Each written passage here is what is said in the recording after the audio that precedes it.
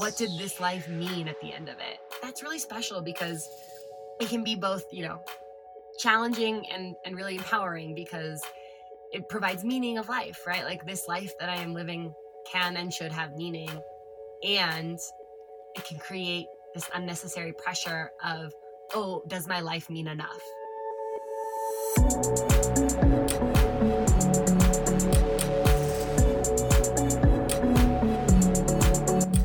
Hello and welcome to Pave Your Own Path, where I get a chance to speak with driven individuals from various walks of life to better understand the challenges they face to achieve success.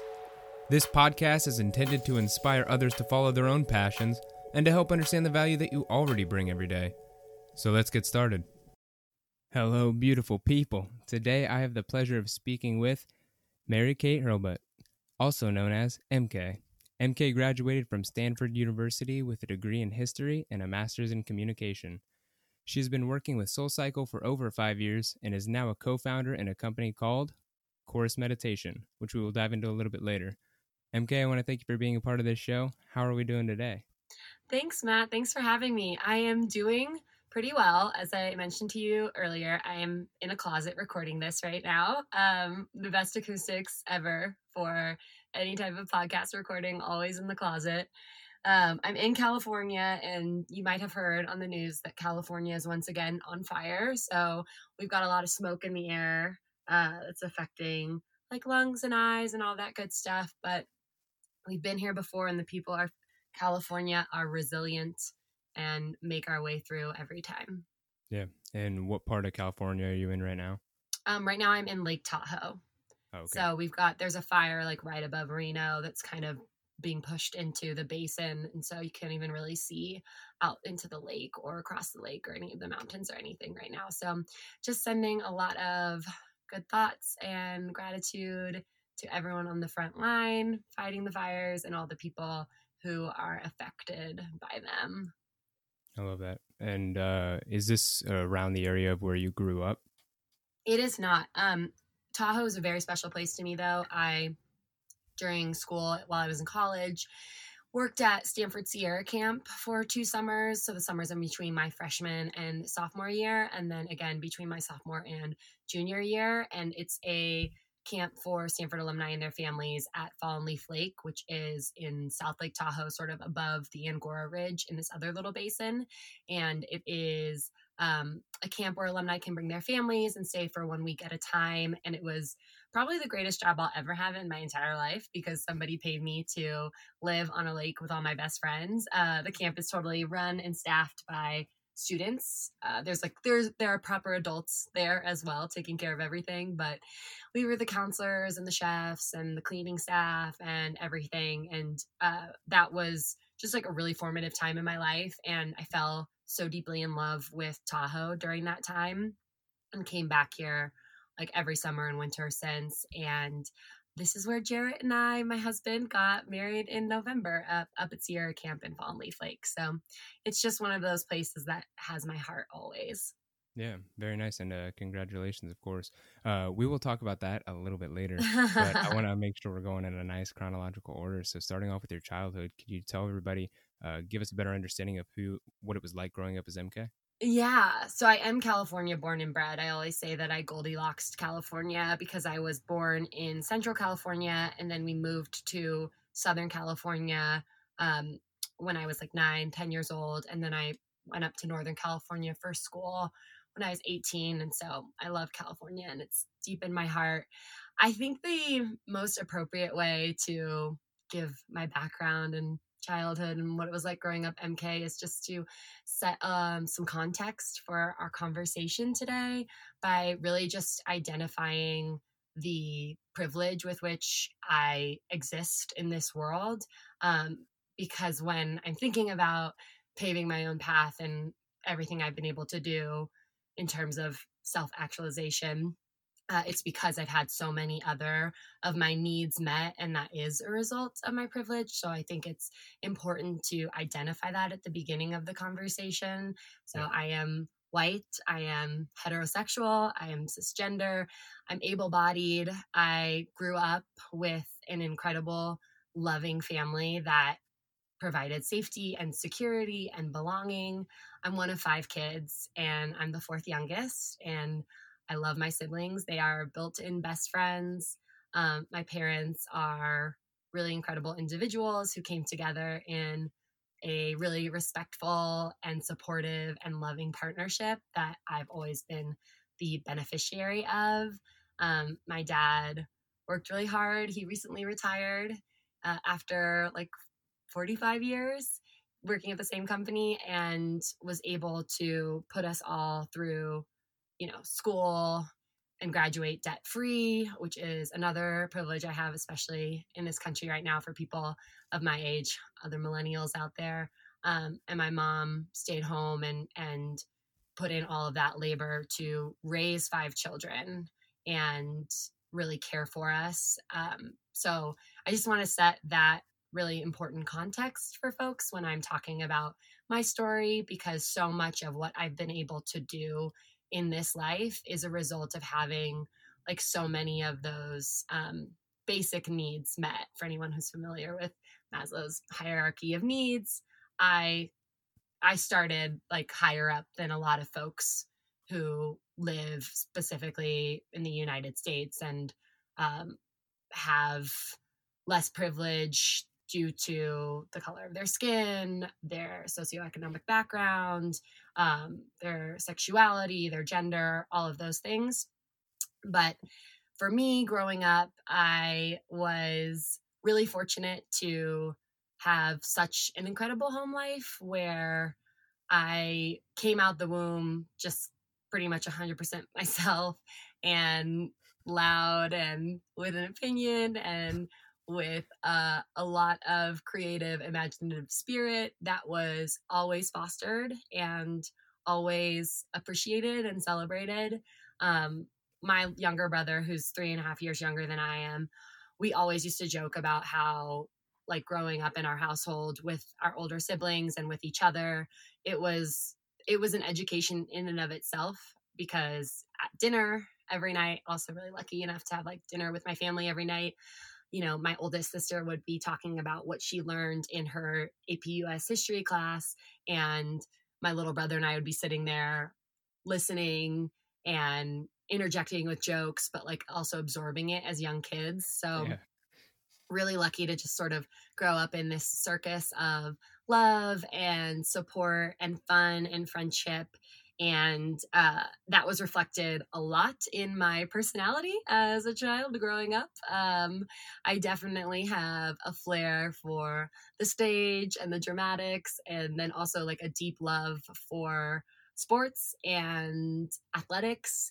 And that really shaped who I grew into as a teenager. And especially in high school, I was on the basketball team and a part of the student body leadership team, and also in theater and in all the plays and improv. And so really had a well-rounded experience in life where I just sort of got used to being able to fulfill those passions, like follow that creative spirit, follow what lit me up inside.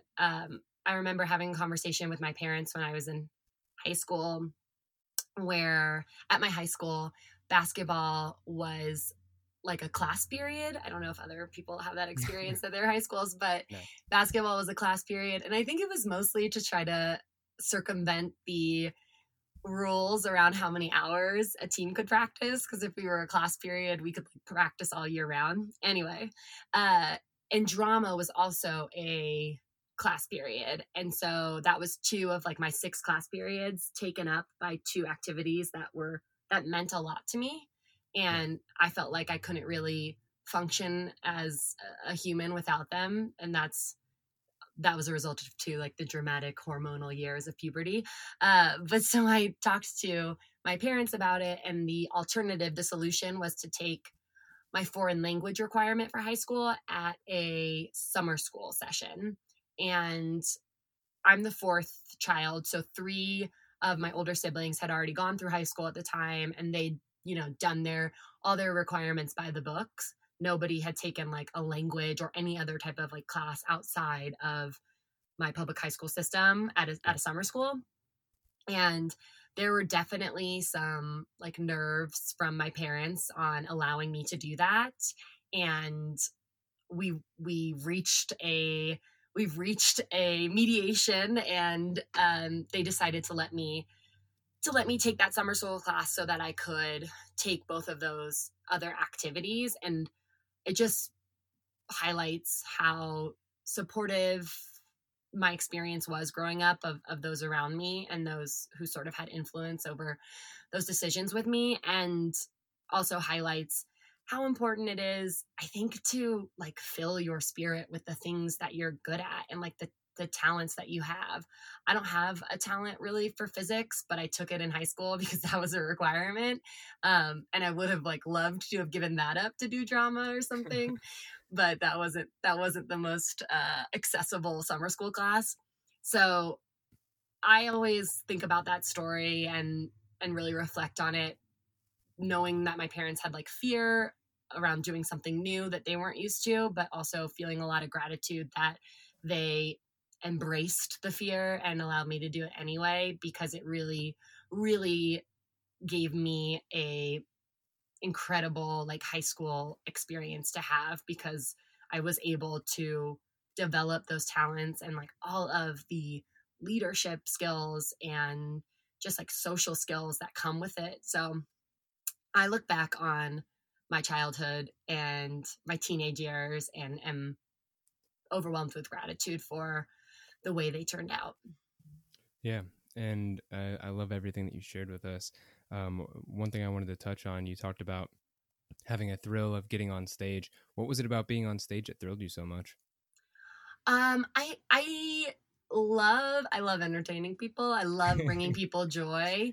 I love filling the world with cheer and thought-provoking experiences. My biggest sort of moment of realization where I was like, oh, I really like this, was the summer between my 8th grade and freshman year of high school. I went to a basketball camp also at Stanford, and I was very big fan of Tara Vanderveer, who's still the women's coach at Stanford to this day. She had like taken the Stanford women's team to the NCAA finals and the US women's team to a gold medal. And I was just like, oh man, I'd love to play basketball for her someday. But I never grew past like 5'8", and also just realized I was never going to be a Division I athlete in basketball. But that summer I went to the camp that she was hosting at Stanford, and I went with my older sister, Casey, and they have like a talent show portion to the basketball camp, which is fun. And at the time, I had learned all of the choreography to Michael Jackson's Beat It. And it was sort of like a party trick that I had developed during my 8th grade year. Yeah. And my sisters both encouraged me to do it during the talent show, but I was very nervous to do such a thing. There's like a really big difference about performing, I think, in front of a community that you know and performing in front of a community that you do not know at all. And this was a like 4-day camp, and I didn't know anybody there except for my sister. But through their encouragement, I decided to do it, and I started, like the song started, and I started the first moves, and the crowd erupted on the bleachers, and I'm inside Maples Pavilion, which I had dreamed about for so much of my young life at that point, on the floor there, and did the whole dance, and it was amazing, and I was riding the high of that performance. And then Tara Vanderveer called me down later on in the talent show, and she's like, get that girl back down here. And I taught her the moves in front of the whole camp. And I think that was a really formative experience in my life, because not only did I realize that bringing people joy, like entertaining people, taking them to a creative world was something that filled me up, but also like it led to sort of the manifestation of other dreams, like me walking in the path of my passions led to me basically getting to meet Tara Vanderveer, which was a dream of mine at the time. So I always have that little voice in the back of my head whenever sort of I feel out of alignment, there to remind me, you know where your talents are, you know where your gifts are, you know what fills you up and what fills up those around you. Like redirect, get back in line with that. Yeah, that's an incredible story. And whenever you hear that song come out at the bars or anywhere else, do you just start to get into the motion again? It used much more so in the past. Now I think we're all playing Michael Jackson a little bit less, and for good reason, but definitely in the past, it was my party trick all through high school. That freshman year, I went from a small, like, private Catholic grade school into the much larger public high school. And again, didn't really know anyone. And I think within the first week of school, there was some sort of like lunchtime talent show where I did it again. And people once more connected to it in a big way. And that sort of set me up for having a really great high school experience too. Now, you also mentioned that you were loud and opinionated at a young age. What did you feel like you used this for when you were younger? A lot in defense of others. I'm not sure if you're familiar with the Enneagram, but it's sort of a personality framework. Yeah. And every number has a different set of descriptions, and I'm an 8, which is like the challenger or the defender. My older siblings experienced bullying growing up in school, and I witnessed that from a really young age and carried it with me. And so I had a tendency to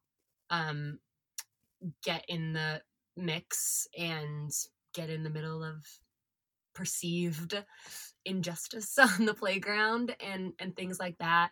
So I probably should have gotten in like more trouble with authoritative figures at school for some of my behavior in that frame, but was lucky that I didn't. Yeah, sticking up for people. I absolutely love that. So number 8 is the challenger of the. It's what was the title? It's the challenger, the defender. I think it's a couple different names. Yeah. Yeah, it's based off of like 1 through 9, right? Yes, exactly. Okay. I have not taken it just yet, but I've been encouraged to, so that my family can figure out why we can't talk to each other. Some say. Oh, I highly recommend it. I went through most of my life thinking I was a 7, which is the enthusiast, and I have a really strong 7 wing. But then I was like 24, and I think I was 24-ish, and we did a workshop. A friend of mine was like getting her certification in it, and we did a workshop, and I learned and realized that I was an 8 and that I had a lot of hangups around vulnerability at the time. Like, did not feel comfortable being vulnerable with others. Felt like if I was vulnerable, I was being a burden on others, even though no one would ever think that, right? Everyone always wants to like hold space for you and love you.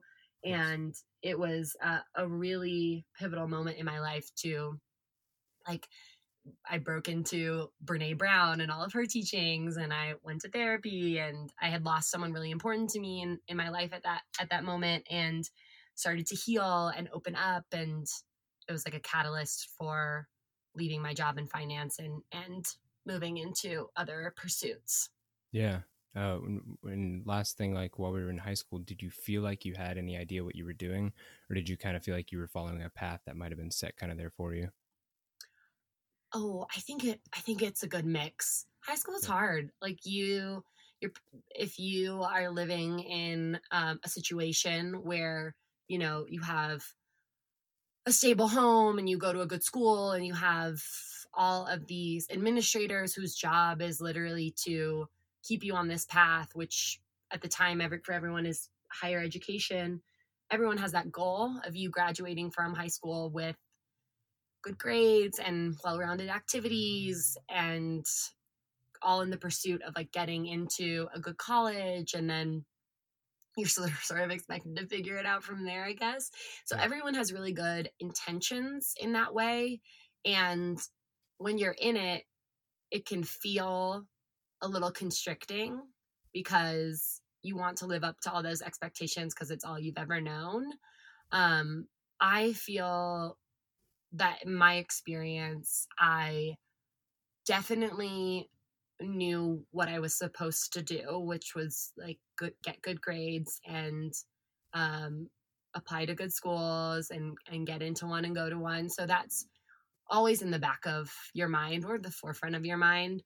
But I felt like I had a lot of freedom in high school to be myself. I was pretty unapologetically myself in high school. I did all the activities that meant something to me, not necessarily ones to like fill up a resume, and the people around me supported me in that.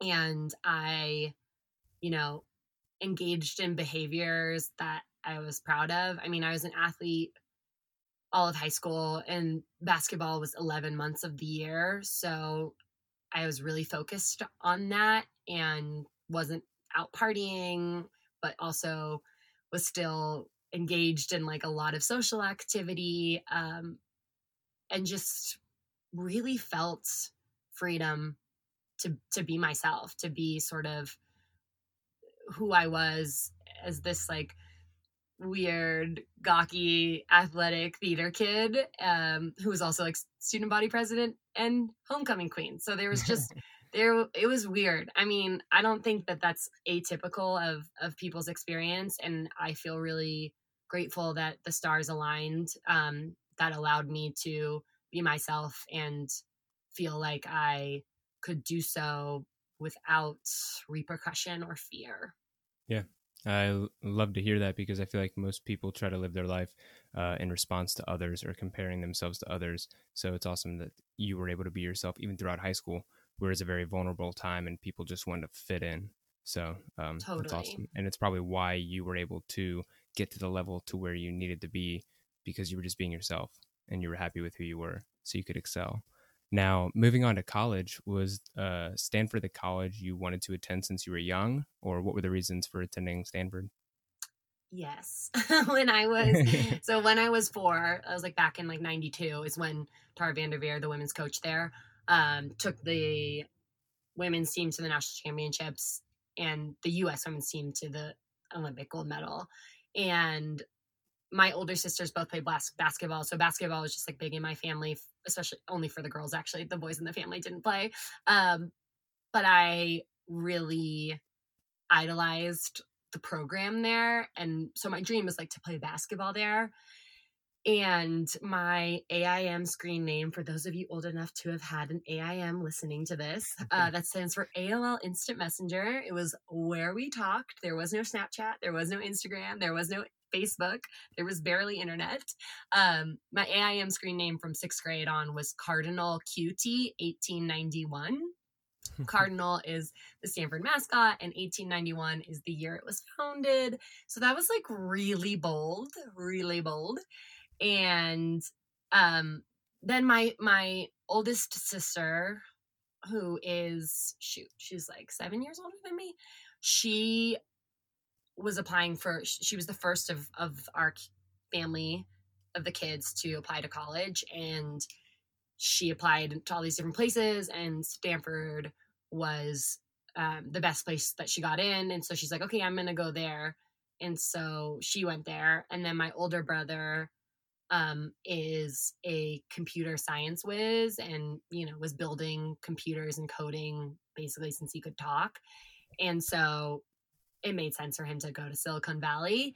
And so he went to Stanford. And then my other older sister, who's 2 years older than me, she decided to go there too. So by the time I was coming into my senior year of high school, I was feeling like pretty rebellious at that point. I was like, oh, you all stole my dream. Like, this was mine. And for a minute, I pretended like I wanted to go anywhere else. But the truth was that I wanted to be there. And so I applied and was very fortunate and got in and decided to go. And it was an incredibly good decision for me. Yeah. And what reasoning did you have behind getting a degree in history? I kept finding myself writing papers about women. That's pretty much everything. My freshman year, like no matter what class I was taking, I always found a way to like write a paper about women. And I was like, what's happening here? And so um, I just was really drawn to like the history as a major, and specifically focusing on gender studies. So that was my focus within history. It was fascinating, and it fulfilled all of my academic whims and really gave me a lens through which to critically examine the world. And it was like the first time in my life where I started noticing whose stories we weren't being taught, whose stories weren't being told, right? Who has been like disenfranchised by someone else's accumulation of power. Why Yeah. don't we know about it? And starting to think critically about that and notice that and see the world in that way. I mean, holy holy moly, like that's, I'm so grateful. And that is really like the thing that I took away from that degree, is just bringing that critical lens to everything. Yeah, and there's a lot of different ways of getting these stories out there. The last person I interviewed does that through photographs. Did you have a vision of how you kind of wanted to educate people? Absolutely not. I had no vision of that whatsoever. What was your I, vision at the time? none. My vision at the time while I was in college was like, whoa, this is fun.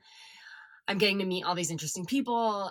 I was super interested in like the theater that I was doing in college, and all that other stuff, and all like the leadership opportunities that I had within school. So I was an RA, which at Stanford looks a little different. It's just like a part of the residential education system. So rather than policing students, you are responsible for holding space for their emotional and mental, like physical well-being, which really pushed me to grow in big ways, which I was very grateful for. And it was around like my junior year of college that I sort of realized I didn't have necessarily a vision for what came next, and was just enjoying kind of being a sponge and collecting information and learning what I didn't like and what I was good at. And uh, at that time, my advisor, or like the resident fellow of the dormitory that I was RAing in,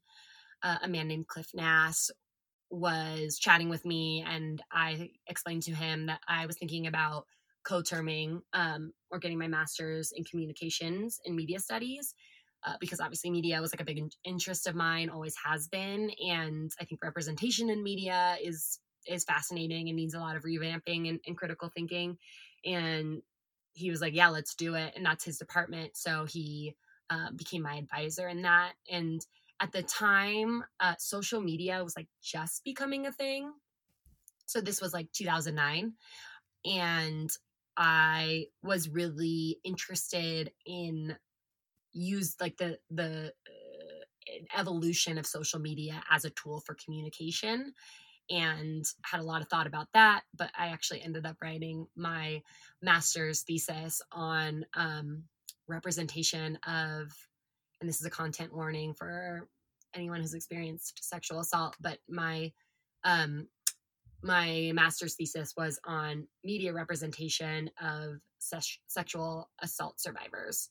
And I also was an intern for the Center for Relationship Abuse Awareness on campus. So that was sort of a way to marry my interests in gender studies and media. And what was your role at that last position you were just talking about? As an intern, I was mostly responsible for developing and um, like operationally putting on seminars in fraternities and sororities around um, like dating violence and consent and assault and everything like that. What were the emotions that you felt when you were writing this thesis? Um, I it's so funny to like look back on it. I was really immersed in it all, and feeling like, anger and distress and frustration. And my whole subject of the paper was that the media is like the way they actually, it was now, like, how many years later is this? 10 years later, the whole paper would look so different to me. But at the time I was focusing on media's choice to like leave out the names of assault survivors and how that's important because, you know, oftentimes when their names are made public, a public record, they sort of get dragged through all of these really intense continual like public trials in addition to like the one they're going through in relation to their assault, and like their character is attacked and they're being re-victimized and all of that. So my argument was that it's good that we leave out survivors' names. And now going back, I would bring such a much more critical lens to the way media portrays survivors in general, like the oftentimes unfair like categorization and characterization of these individuals.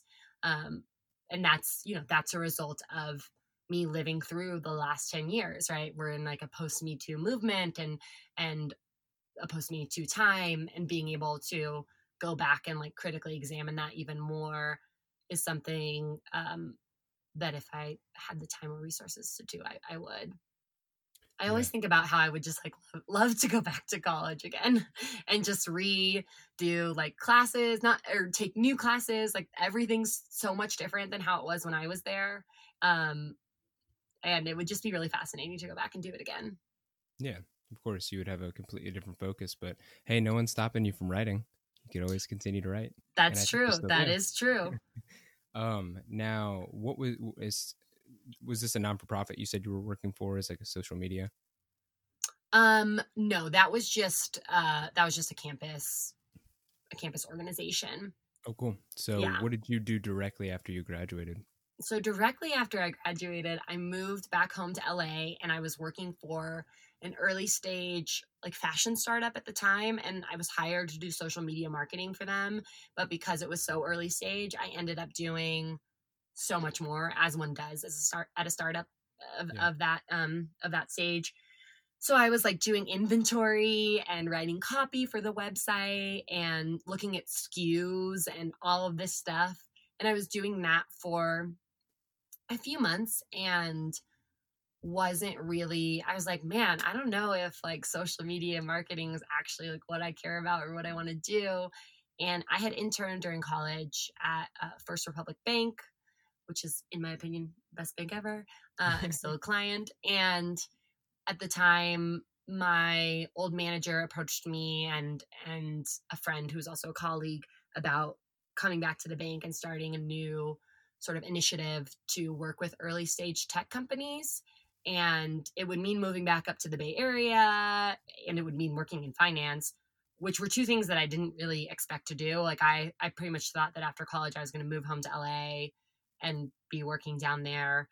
And it was an incredible opportunity, and we decided to take it and moved back up to the Bay Area. And I started doing that, and that ended up being where I worked for like the next 3 years. And at this time, when you mentioned you felt a little bit confused, was there anybody that you felt like was a mentor to you, or anybody that you could lean on for advice? This manager from First Republic who hired me was definitely a mentor, and continues to be one to this day, and felt like I could lean on her for advice for sure. I'm really fortunate in that I've sort of spent my whole career surrounded by female mentors who have had their own diverse set of experiences and have made themselves available to answer questions and really give insight as I was thinking about career decisions. Yeah. So you worked there for 3 years. What was your next move, or what was your reasoning for leaving? Well, I went to see my younger brother. My younger brother ended up going to Stanford as well. And his senior year, he had his final sketch comedy performance, and I went to it. And after the performance was over, I went into my car and I started just sobbing.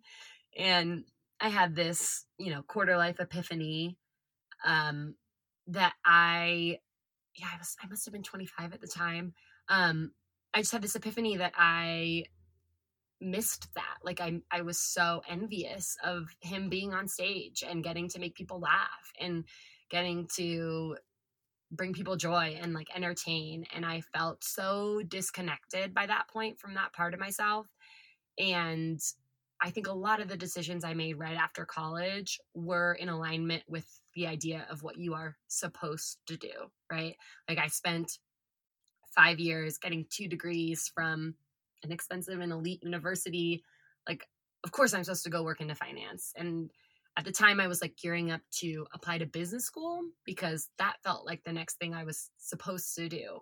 And this was just a real shock to the system where I realized that what I was supposed to do and what I actually wanted to do were looking very differently when I was honest with myself. Yeah. And at the time I had been writing at SoulCycle for like 3 years or something and 4, 5, 6 times a week. And I realized that I felt like myself when I was in that room. I felt like myself when I was doing that.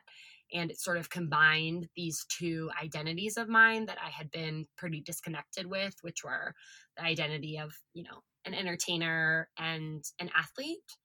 And also sort of added on this new identity that I had cultivated, or not even cultivated, but just gotten to know more. Like it had always been present in my life, but of being someone who creates community and, provides a space for others to seek like healing and wellness and togetherness. And that's something that I really sharpened or connected to in my days as an RA in college. And so with that realization, I just decided to quit my wonderful job in finance and audition to be an instructor, and had all the conversations I needed to have with all the people in my life, explaining to them this very unique decision. And to everyone's credit, at least to my face, they were nothing but supportive and loving. And yeah. What were your emotions going into those conversations? Because I know those can be the most difficult part. I mean, even telling my mom that I was moving 3 hours away to move to Evanston, Illinois was one of the more difficult parts I've had in the past couple of years. Oh yeah.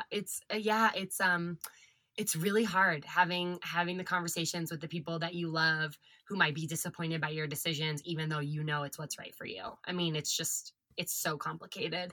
I was fearful. I was really fearful because you have this story playing in your head, or at least I had this story. I don't speak for anyone else. I had this story playing in my head that that somehow these people's love for me, their support for me was tied to me fulfilling this expectation that they had. And the moment I deviated from that expectation, the love would disappear, right? Or I'd be letting them down.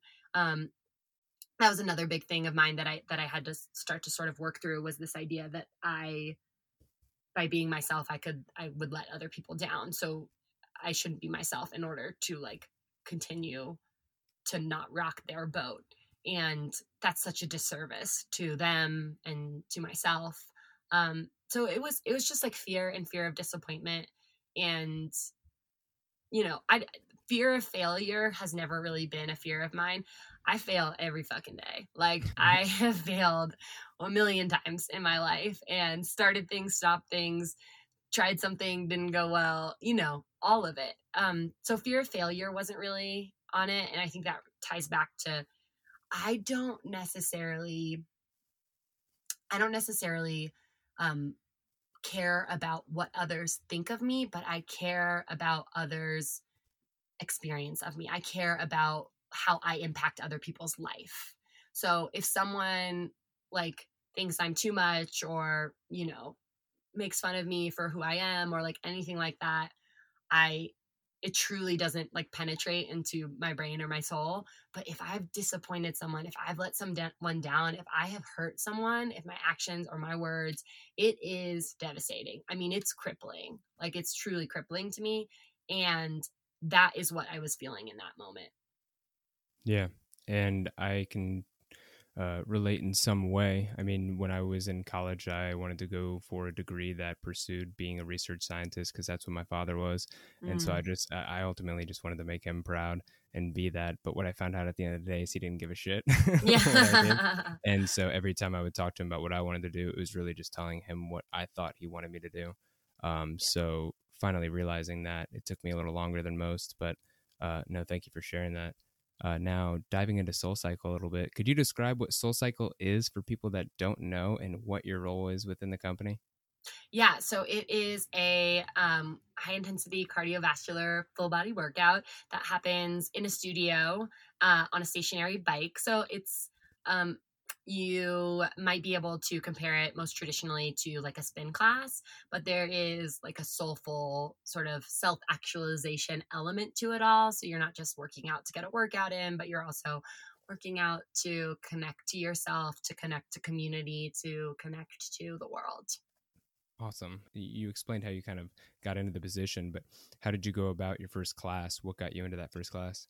Oh, that was totally because my best friend from college had a crush on her instructor in LA, and she made me go with her on the first morning or the early morning of the 4th of July, which was hilarious. And I was enthusiastic about it. I was like, oh, yeah, let's do it. And I realized quickly that she had really wanted me to go because she had a huge crush on this guy, and they're married now and having a child. So everything works out. I always joke that she got the boy and I got the bike. But it was just that he's also a friend of mine, Ben, and he was like meowing over the mic and like doing an interpretive dance with a candle. And I was like, oh, this is for me, like this kind of place where you can just sort of be yourself, like this is for me. And that had been like the big draw. Yeah. You kind of feel like you get your drama performances out in some of these. Exactly.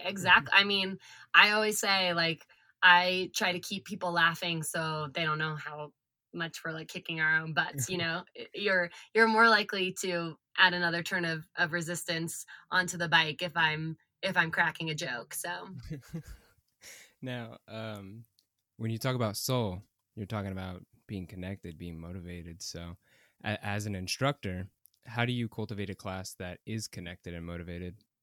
I think it's got to be authentic to you in every way. So if anything that you're saying, if any music that you're playing, if any move you're doing is because you think it's what you're supposed to do, it's not gonna read, right? Like nobody can connect to that.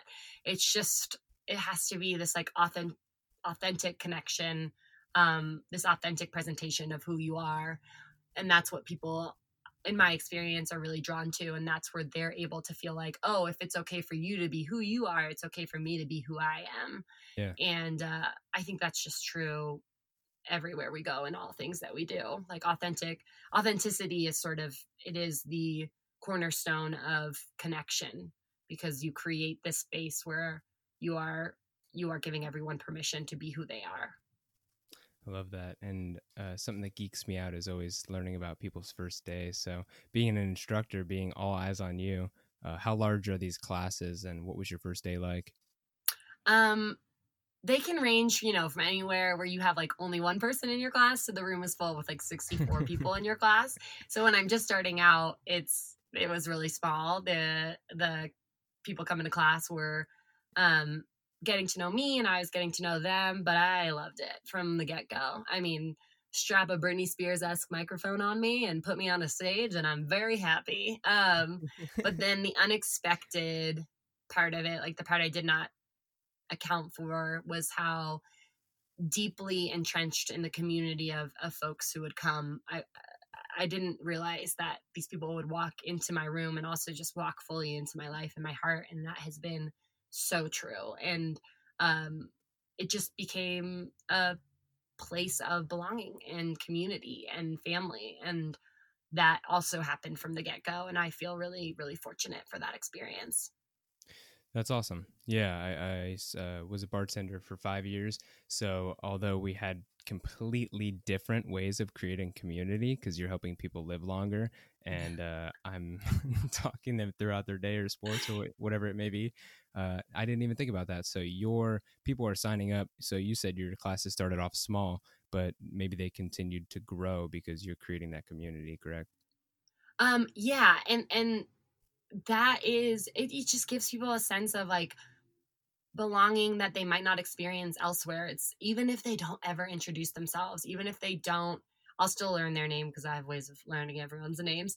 And, it's that having that point in your day where you're seen, where somebody knows you, right?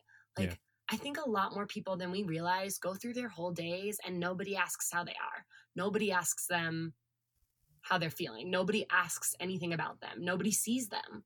And every single person on this planet has the power to make someone else feel seen, feel known, feel loved, feel like they belong. And that's the absolute greatest power you will ever have. And it's the only power that matters, like truly, because it's one that you can extend everywhere you go. And it's one that follows you no matter what the rest of your life looks like. And it's the one that just has daily impact.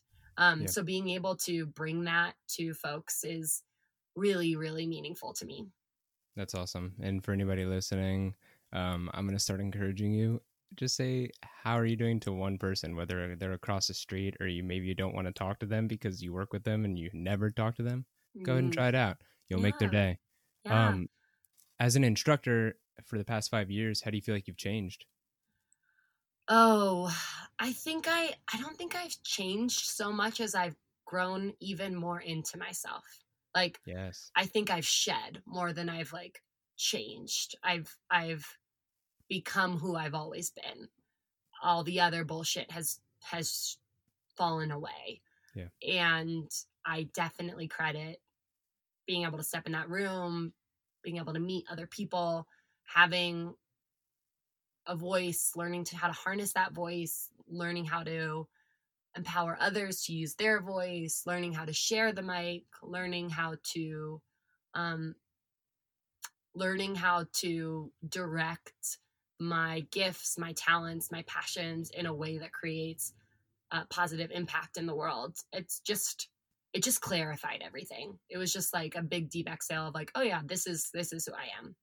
Yeah. When you talk about sharing the mic, are there multiple instructors in there? No, I just mean it more metaphorically. It's only me in there at one time, but I just mean it more metaphorically. Oh, cool. I didn't know if like when you first came in, you were the only one talking and everyone was like, hey, maybe tone it down a little bit. Yeah. No, luckily no one's ever told me to tone it down. Not to my face, at least. Wouldn't be a good day for the other person. Yeah. What do you feel like has been some of the most inspiring moments while you've been there? I think a lot of like the charity rides that we've done around certain things.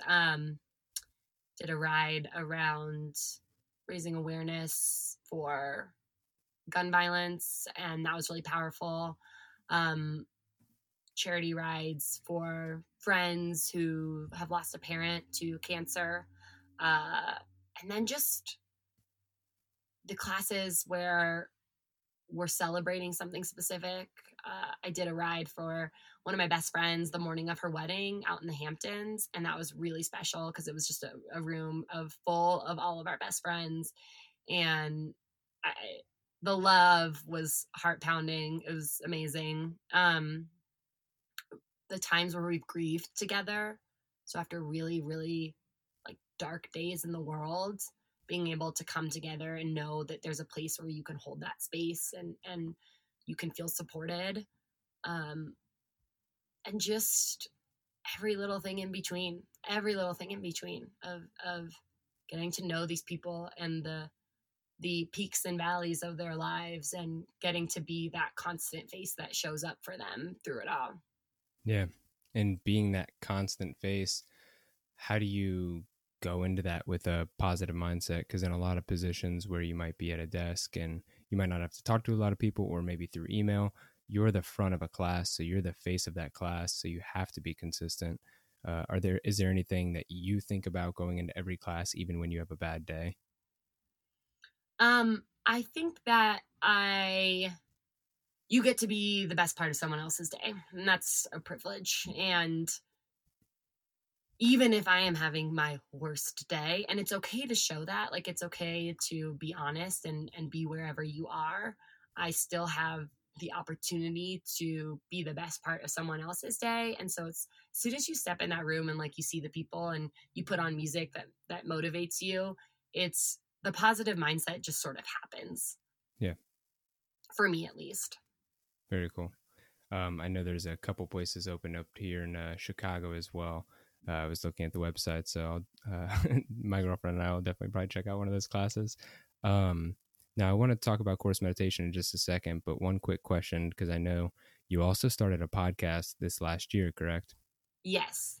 And I've been listening to it for the last few days, cracking up, because you guys bring so much energy to yours. Do you have, and just so people can listen to it or maybe direct themselves right to one, do you have a favorite episode where you and Molly just feel like you connected and the message was phenomenal?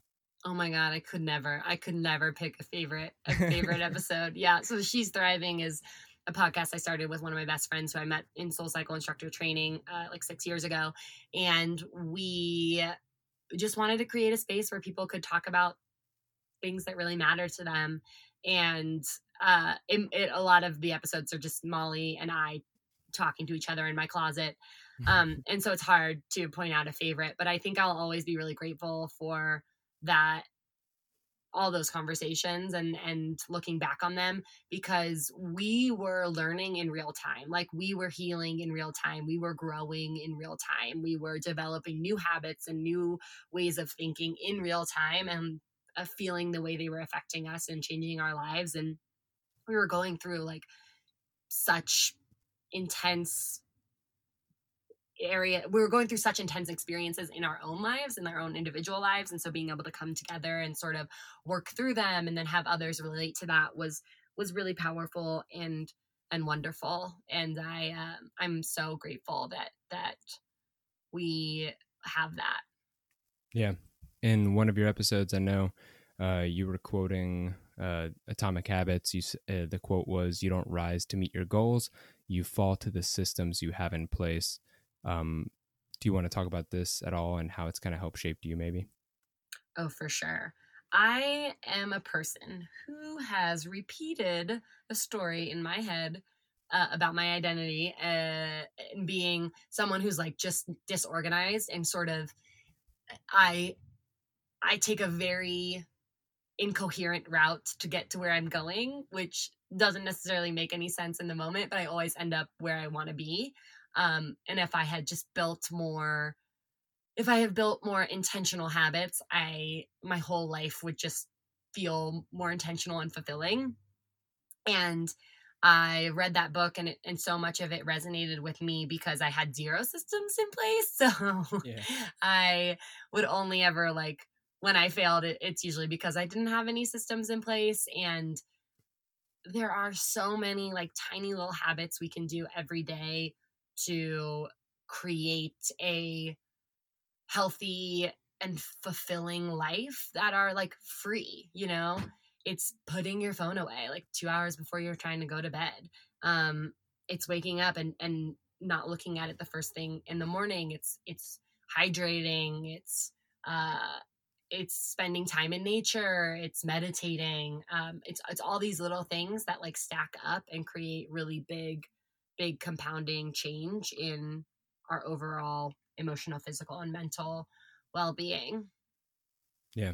And I think one of the biggest habits that I've been changing lately is waking up every single day at 5 a.m., setting my alarm the night before, and not hitting the snooze. Somebody recently had told me that when you hit snooze, you're telling yourself that you've already started the day off with a loss. So by accepting the time that you set for yourself the night before, you're starting the day off with a win. So waking up that first time and just going for an hour walk with my lady and my pup, it's been a great week so far. So I love that. No, I love that book. And I just wanted to touch on that because I know your podcasts have been inspiring to me as well. I would also say, I love that you shared that story, because I also think it's like, if you hit the snooze button, you're also waking up and you're starting your day on a lie, right? Like, you made this promise to yourself that you were going to wake up at that time and you broke it. And so that's how you start the day. And really adjusting my mindset and thinking about, I would never break a promise to someone else. Like, I would just never. And most of us wouldn't. Most of us have been socialized in this world that our word is our bond, right? Our word is our our reputation, and we won't break it. And then when it comes to doing things for ourselves, we're the first promise we break is to ourselves. We're the first lie we tell is the lie we tell to ourselves. And adjusting that mindset so that you just notice it too. Because I will say, and I always like to be really thoughtful and careful about this, in that there are going to be days where you set your alarm for 5 a.m., right? And your body, like, sleep is the most important thing. Number one, 100%. Hands down, sleep is the most important thing. So if it's like a difference of you hitting snooze, so you get like 6 hours instead of 4 hours of sleep, I'm going to step in here and say, like, hit snooze, like, go back to sleep, because you will be functioning at a low level the rest of your day. And that's like not good for your body or like your brain or anything.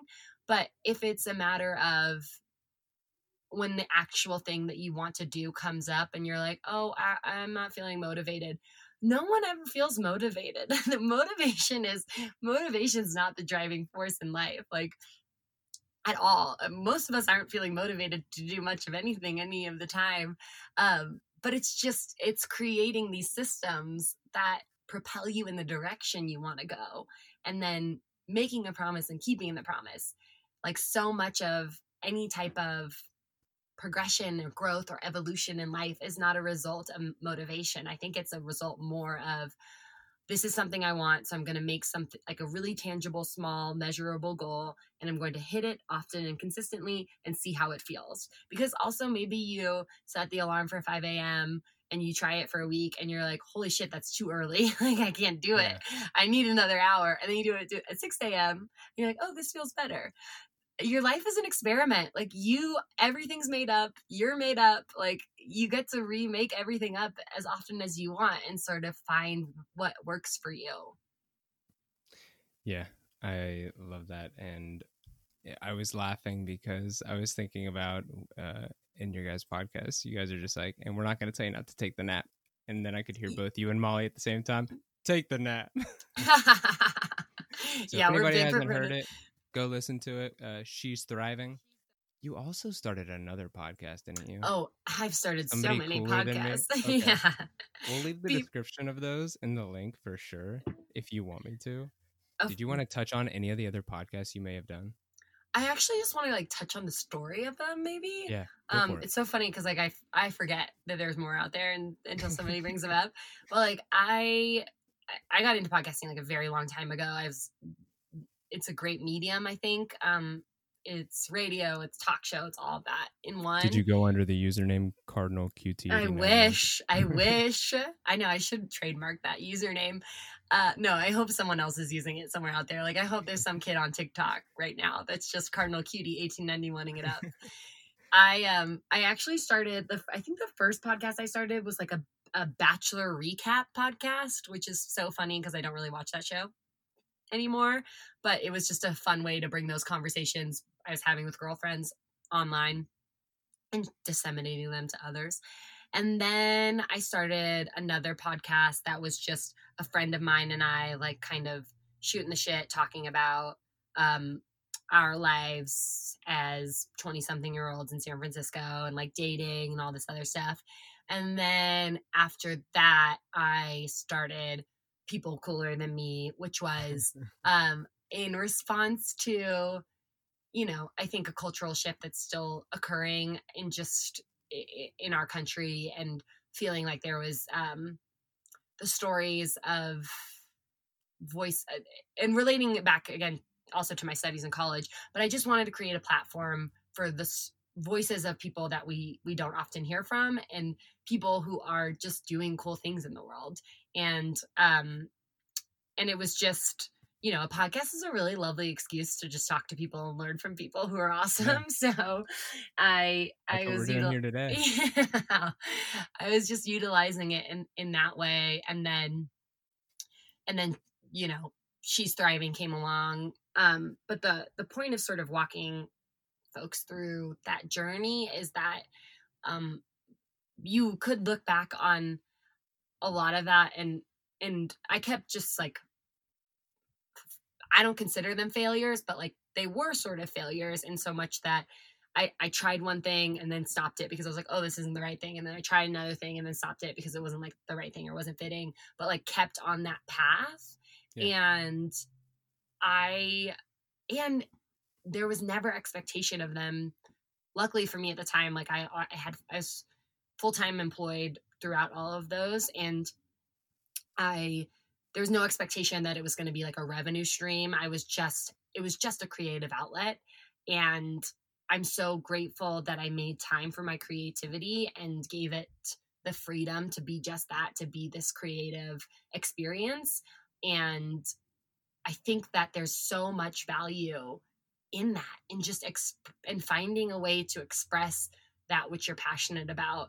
I always want to caution people from this idea that like, if your job is not also your passion, then you're not doing it right, or that your life is unfulfilling, because I don't think that's true. I think that we live in a society that's structured in a way where you need to be working to have healthcare. Like, you need to be working to put food on the table. Like, you need to be working to have shelter. And because of, the systems that are at play in this country, the opportunities available to some people are a lot different than the opportunities available to others, based on like things we talked about before in regards to privilege, race, and education, and disability, and gender, and sexuality, and all of these things. And so if you need to work at a certain job to be able to provide the basic security you need in your life, don't let anyone tell you that you're not living a fulfilled life, like, because you're not following your passion, because your passion is outside of that basic job. If you can bring, or a job that like maybe isn't ideal to you, if you can still bring your whole self to that job in a way that and you can bring a positive mindset to that job, that's incredible. Because that's what's actually determining your experience of your life, right? The job itself is not determining your experience. The mindset that you bring to it is. But then also encouraging people to find time, if they can, to creatively explore what they are passionate about, or just like play. If you don't know what your passions are, if you don't think you're creative, that's okay. Play. Like, go do anything that feels like play. And when I say that, I mean feels like when you were a kid and you didn't have expectations and you could go outside and just play around. Like, however that looks like for you as an adult, that's really important. And it's sad because in the way our society is set up, we don't value play as much as we do productivity.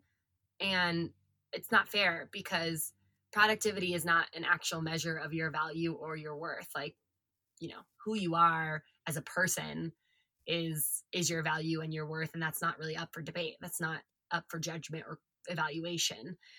So I think that finding opportunities to play, and that's what podcasting has always been for me. It's just been an opportunity to play. I couldn't have explained it better myself. So you're spitting out gold right now, MK, and I appreciate that. Do you feel like, now I want to transition to where you're at currently with Chorus Meditation. Do you feel like this was, did you feel like you found this because you felt like you started to play? Or was this, how did this idea come about? First of all, I guess we'll start off with, what is Chorus Meditation? And then you can kind of dive into how it came about.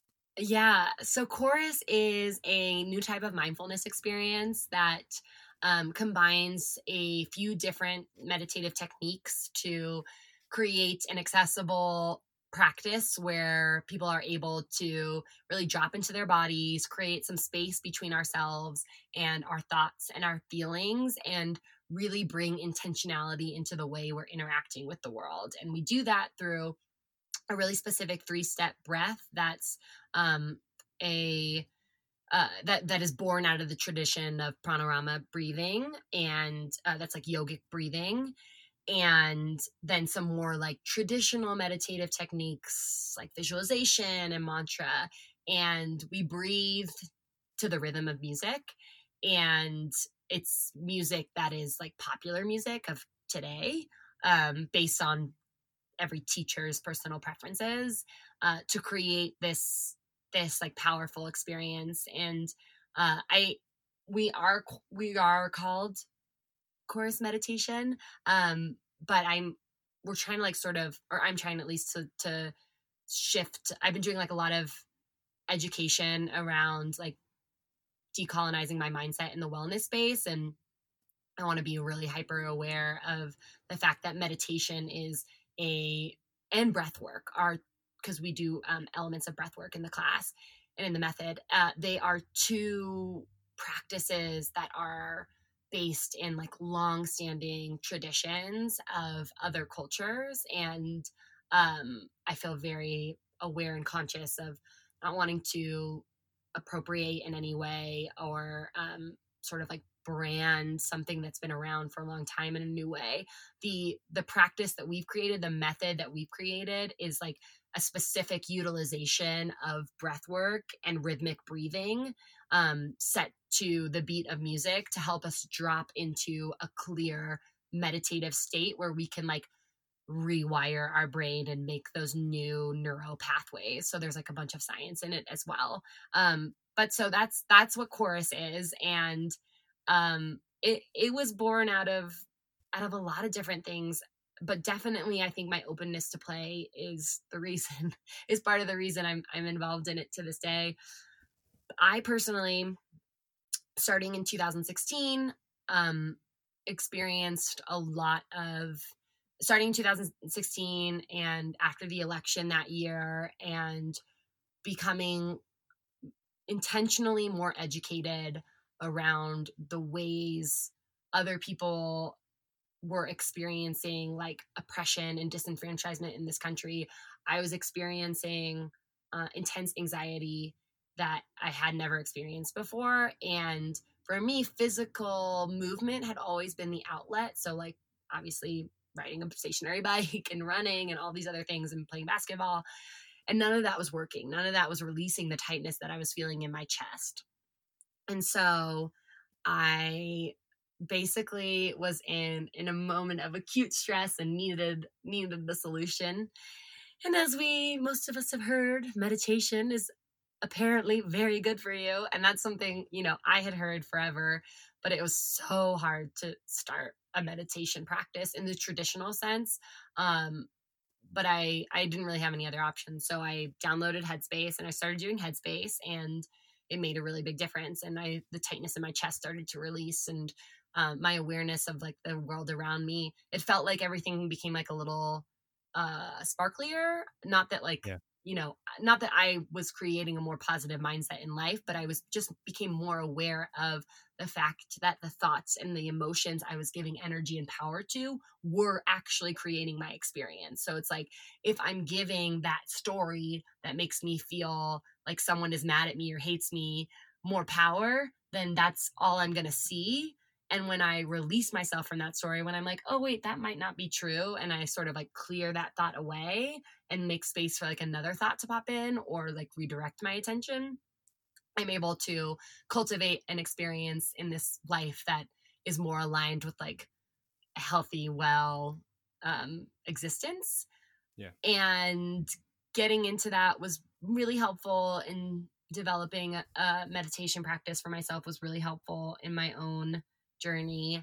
And then I was introduced to my co-founders who were also have that experience with meditation, and basically we all were interested in creating a mindfulness practice that felt like you could be successful at it and felt like really just accessible to the way we interact with the world these days. And I had done breath work and in a longer, like an hour and a half long breath workshop, and the breath is so powerful. I mean, it's like the most powerful thing ever, in my opinion, your breath. And doing traditional breath work, like holotropic breathing, there's Wim Hof, there's Pranayama, there's all these different types of breath works, and it just shakes things up inside. It drops you into your physical body.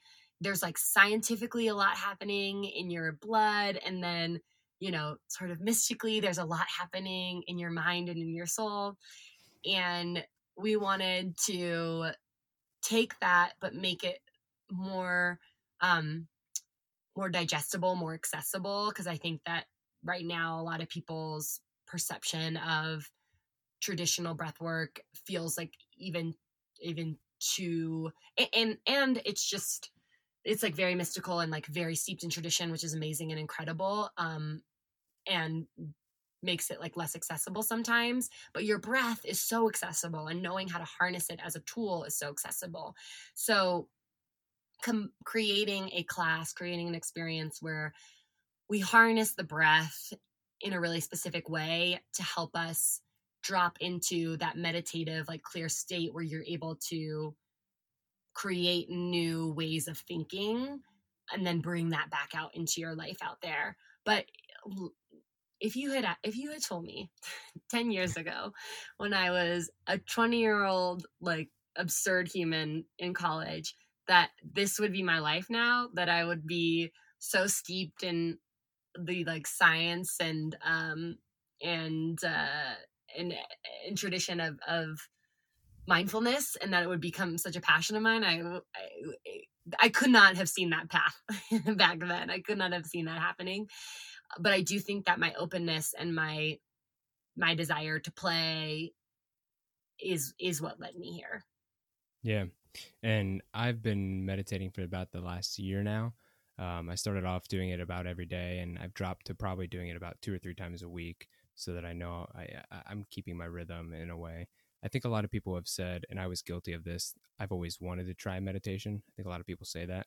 So how do you tell someone how meditation helps you with your awareness? You kind of touched on this, but like, how would you explain to them that it's specific? Because I feel like a lot of people listening might be like, it helps you with your spirituality and like all this other, I feel like might not understand fully, but how do you feel like meditation fully helps you with your awareness? So I sort of think of like, if we don't have any mindfulness practice, if we don't have any awareness of our thoughts or our feelings, we are walking around in a really cluttered room with the lights off, and we're constantly running into things and stubbing our toes and hitting our shins and falling over and having to get back up and start over again, and there's like no direction, there's no insight into where you're walking, right? You're sort of you're in the throes of it all. And mindfulness and meditation flips the light switch on. So we haven't changed anything about the room, right? The room is still cluttered.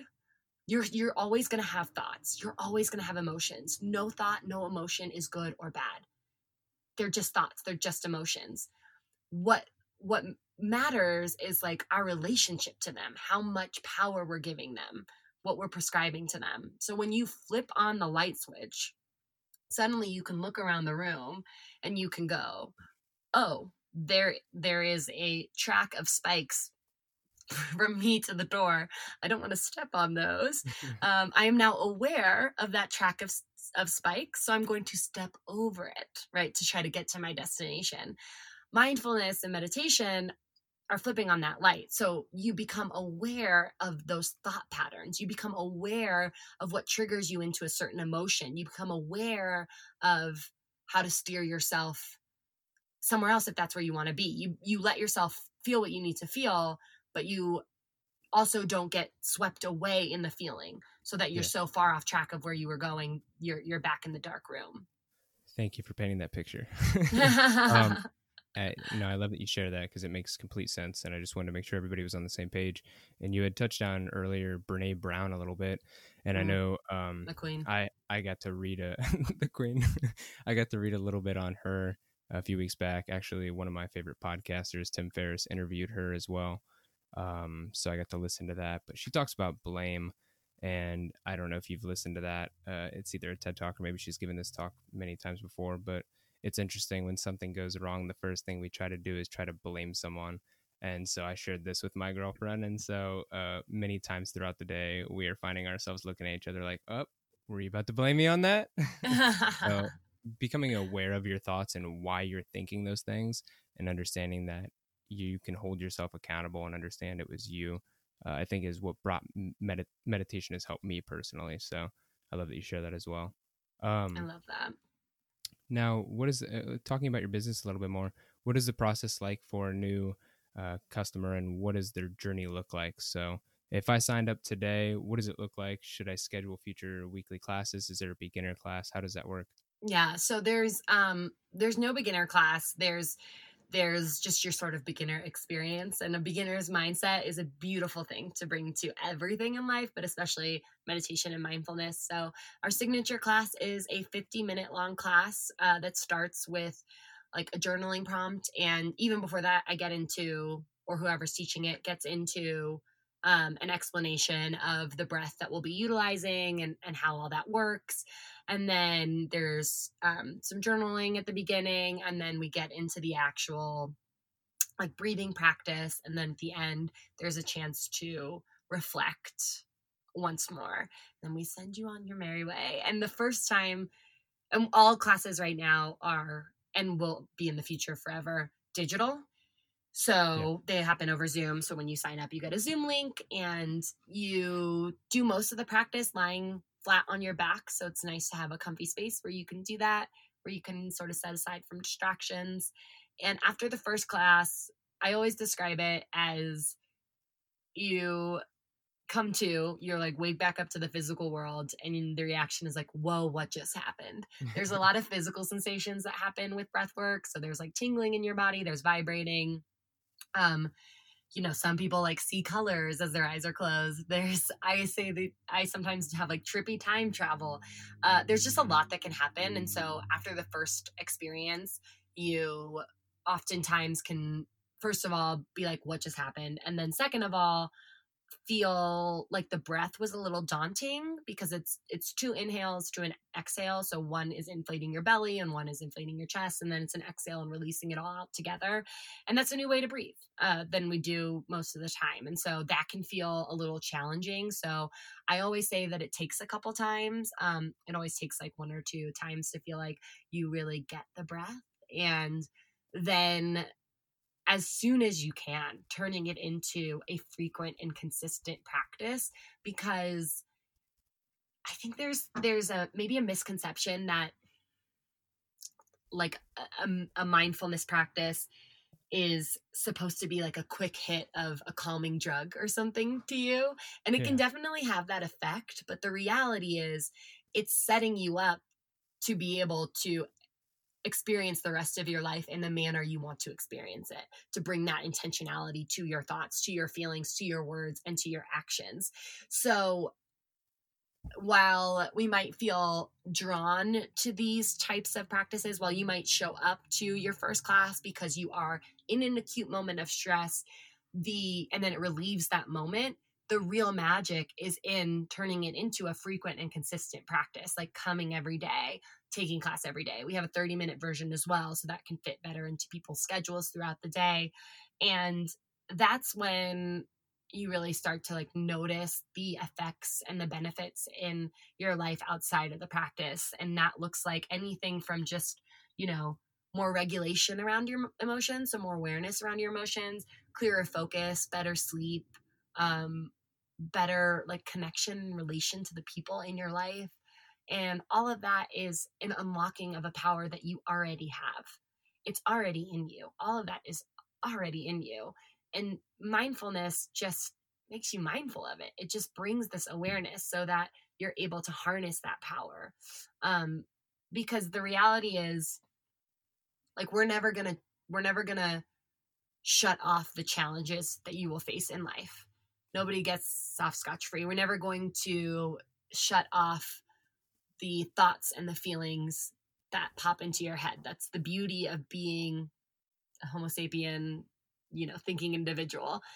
But what you are doing through this practice is you are empowering yourself to bring this heightened awareness to those thoughts, to those feelings, to those challenges that you might face, to those joys that you get to encounter, and cultivating a deeper appreciation and understanding of them. I love that. I heard somebody say the other day, I don't know why this just popped into my head while you were talking.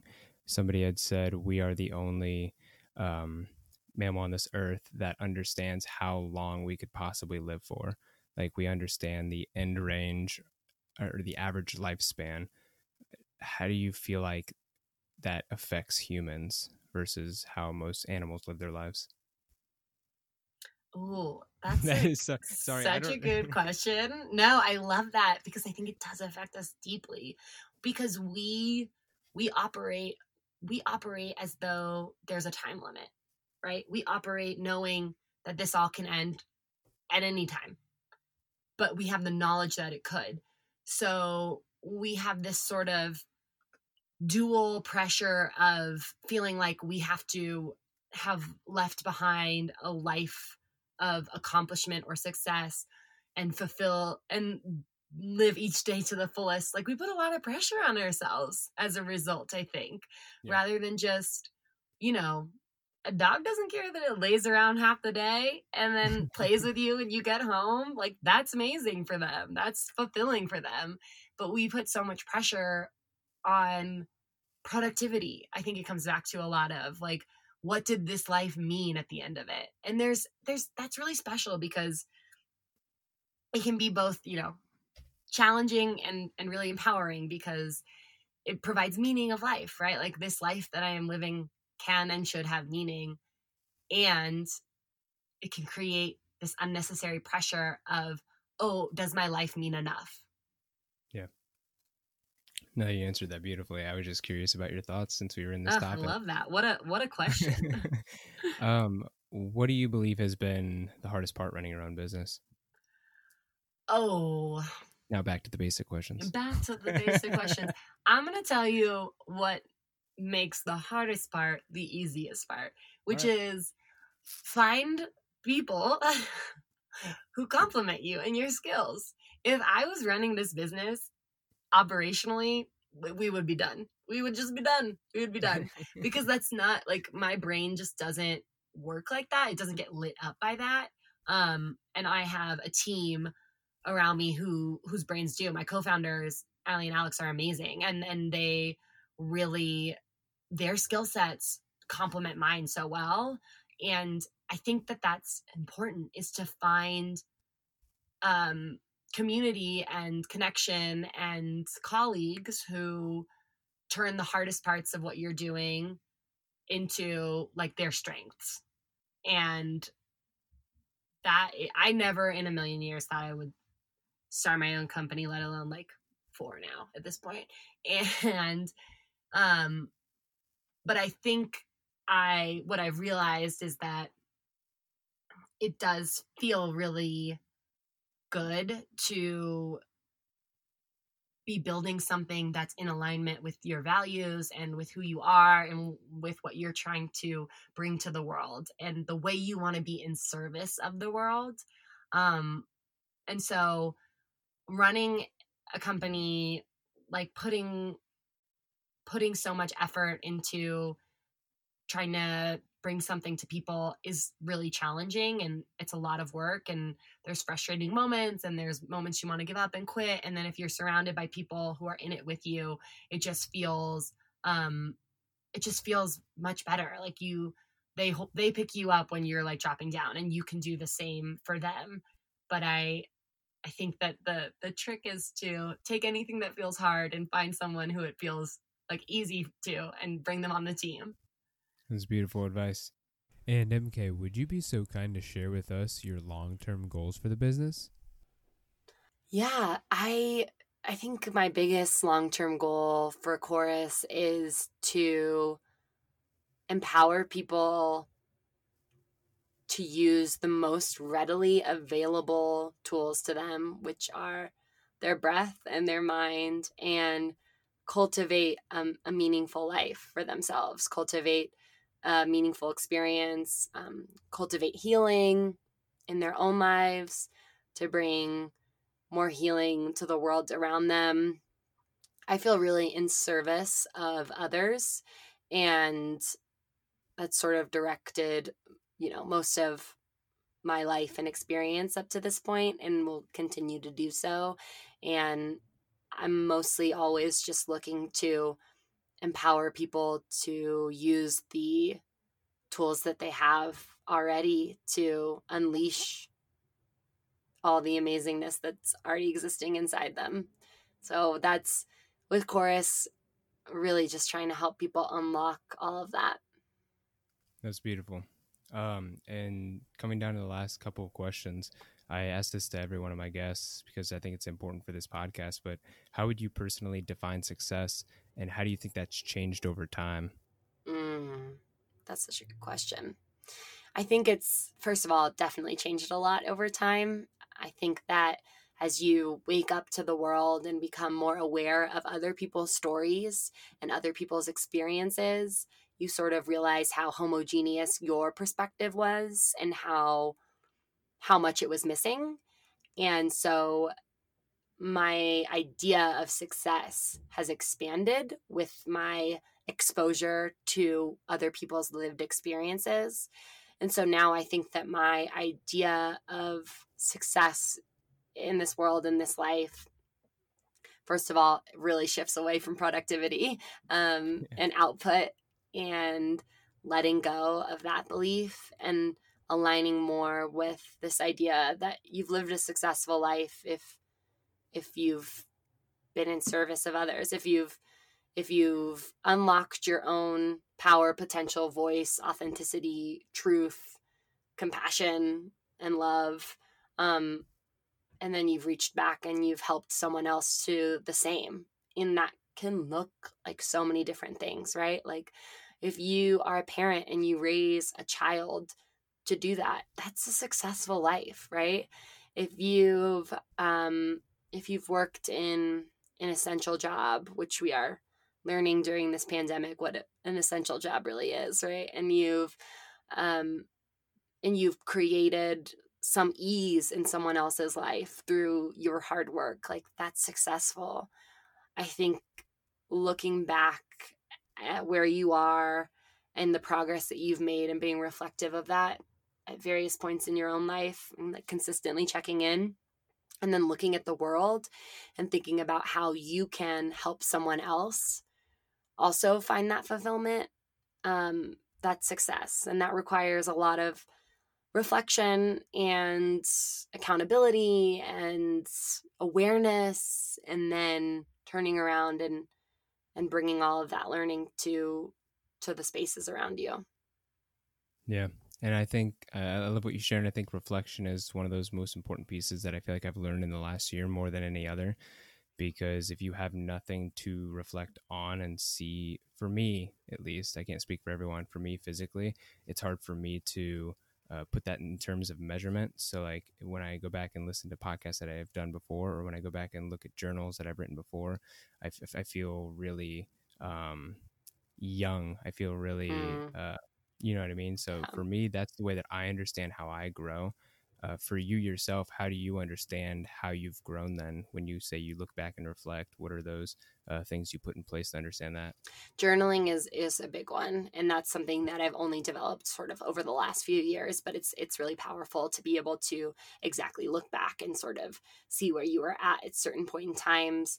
I think that, having really meaningful conversations with the people in your life is a really good way also to reflect, and creating those relationships that are safe to be truthful and to be vulnerable and to be authentic and to share how you think maybe to share how you think you've been growing or not growing, and holding space for that is really special and important as well. And just being able to have those memories outside of yourself, like those other people walking around who remember you when you were young and dumb and thought you knew everything and approached the world in a really certain way, and who can look at you now and reflect back to you all the ways you've grown. And everyone has the power to do that for one another. Molly and I always on the podcast on She's Thriving talked a lot about mirror of possibility, which is a line instructor Angela Davis always used. And we have this opportunity to be this mirror of possibility for others, and also to reflect back to others what we know to be true about them, how we've seen them grow, and be that like living memory. But I think self-reflection is so valuable and important. And I really want to caution people not to get it confused with self-criticism and self-judgment, right? Because reflection is like seeing. Reflection is just seeing something. Like the reflection of from a mirror is just, it's just the map of that. It's just the picture of that. And it's you looking and exploring and being curious about it. That's another big piece of mindfulness and meditation, is that it really harnesses your power to explore things without judgment. It's bringing non-judgmental awareness. And I think bringing that non-judgmental awareness to your life is so important, because when we get caught up in the self-criticism, in the self-doubt, and in the comparison, then we are stalling ourselves. We are pigeonholing ourselves. We can't move forward. But when we are able to like explore and reflect and be curious about who we are, about what we have believed, about what we believe now, we leave all this space and opportunity and potential for progression. And I think it's just important to understand the difference of that in oneself, and also notice when you might be slipping into that instinct to judge, criticize, or evaluate your efforts, and take a breath, take a beat, take a moment, and shift that perspective back to that curious reflection. Of course. And last question for you. What advice would you have for others who may want to start their own business but just don't know where to begin? Google. I have that's it. That's my only advice. I mean, I didn't know anything until I knew it, and I've Googled everything I've ever known, probably, and then some. I would say to anybody who's starting their own business, make sure you're starting something because it is a problem that you want to solve, or because it's a service that you want to bring to the world. I think that, I'm a product of Silicon Valley, and I think that you see a lot of entrepreneurs there who are sort of just trying to catch on to the next big thing, or who just want to start a company to start a company. And that is, check your motivations is my biggest piece of advice. Like, what is calling to you? Because it's hard. And also, you are talented and gifted in special ways, and making sure that whatever you're doing is utilizing those gifts and talents and is in service of the world around you in a way that feels right for you. Yeah. Understanding your ethos, if you will, your why behind what you're doing. Totally. Your time and your energy is too precious, and so is everyone else's. Well, MK, thank you so much for joining me today. I'd love it if everyone could simply go check out where can we best find you at? And I have to clarify this. I don't mean on a map. Yeah, good, because I can't tell you that. But we've been hopping around a lot lately. But the best place to connect with me is on Instagram. I'm at MK Hurlbut everywhere. That's just my name. It's not a clever username. It's MK HURLBUTT. You want to develop character in a child, give them a last name Hurlbut. But that's where you can find me. I was wondering if I pronounced that right in the introduction. You did. You crushed it. So many people. Like it's Hurlbut. Yeah. So many people try to be polite and they'll say Herbert or like Hurlbert because they feel like they shouldn't say it the way it's spelled. But that is the way it is. And, Jarrett, you obviously know Jarrett, and his last name is Smith. And a lot of people asked me when we got married if I would be taking his last name. And I was like, I simply could not. I could not go from the most interesting last name to Smith. Not that Smith isn't a beautiful name, because it is in its own way, but I had to keep it. Had to keep the butt. Had to keep the bet. Well, if anyone listening has someone who they admire and want to recommend for the show, please send me a message at paveyourownpathpodcast@gmail.com. If you yourself feel successful, let me interview you. I know you guys learned something today. Please once again ask yourself, how do I bring value? Pave your own path and have a wonderful day. Thanks, Matt.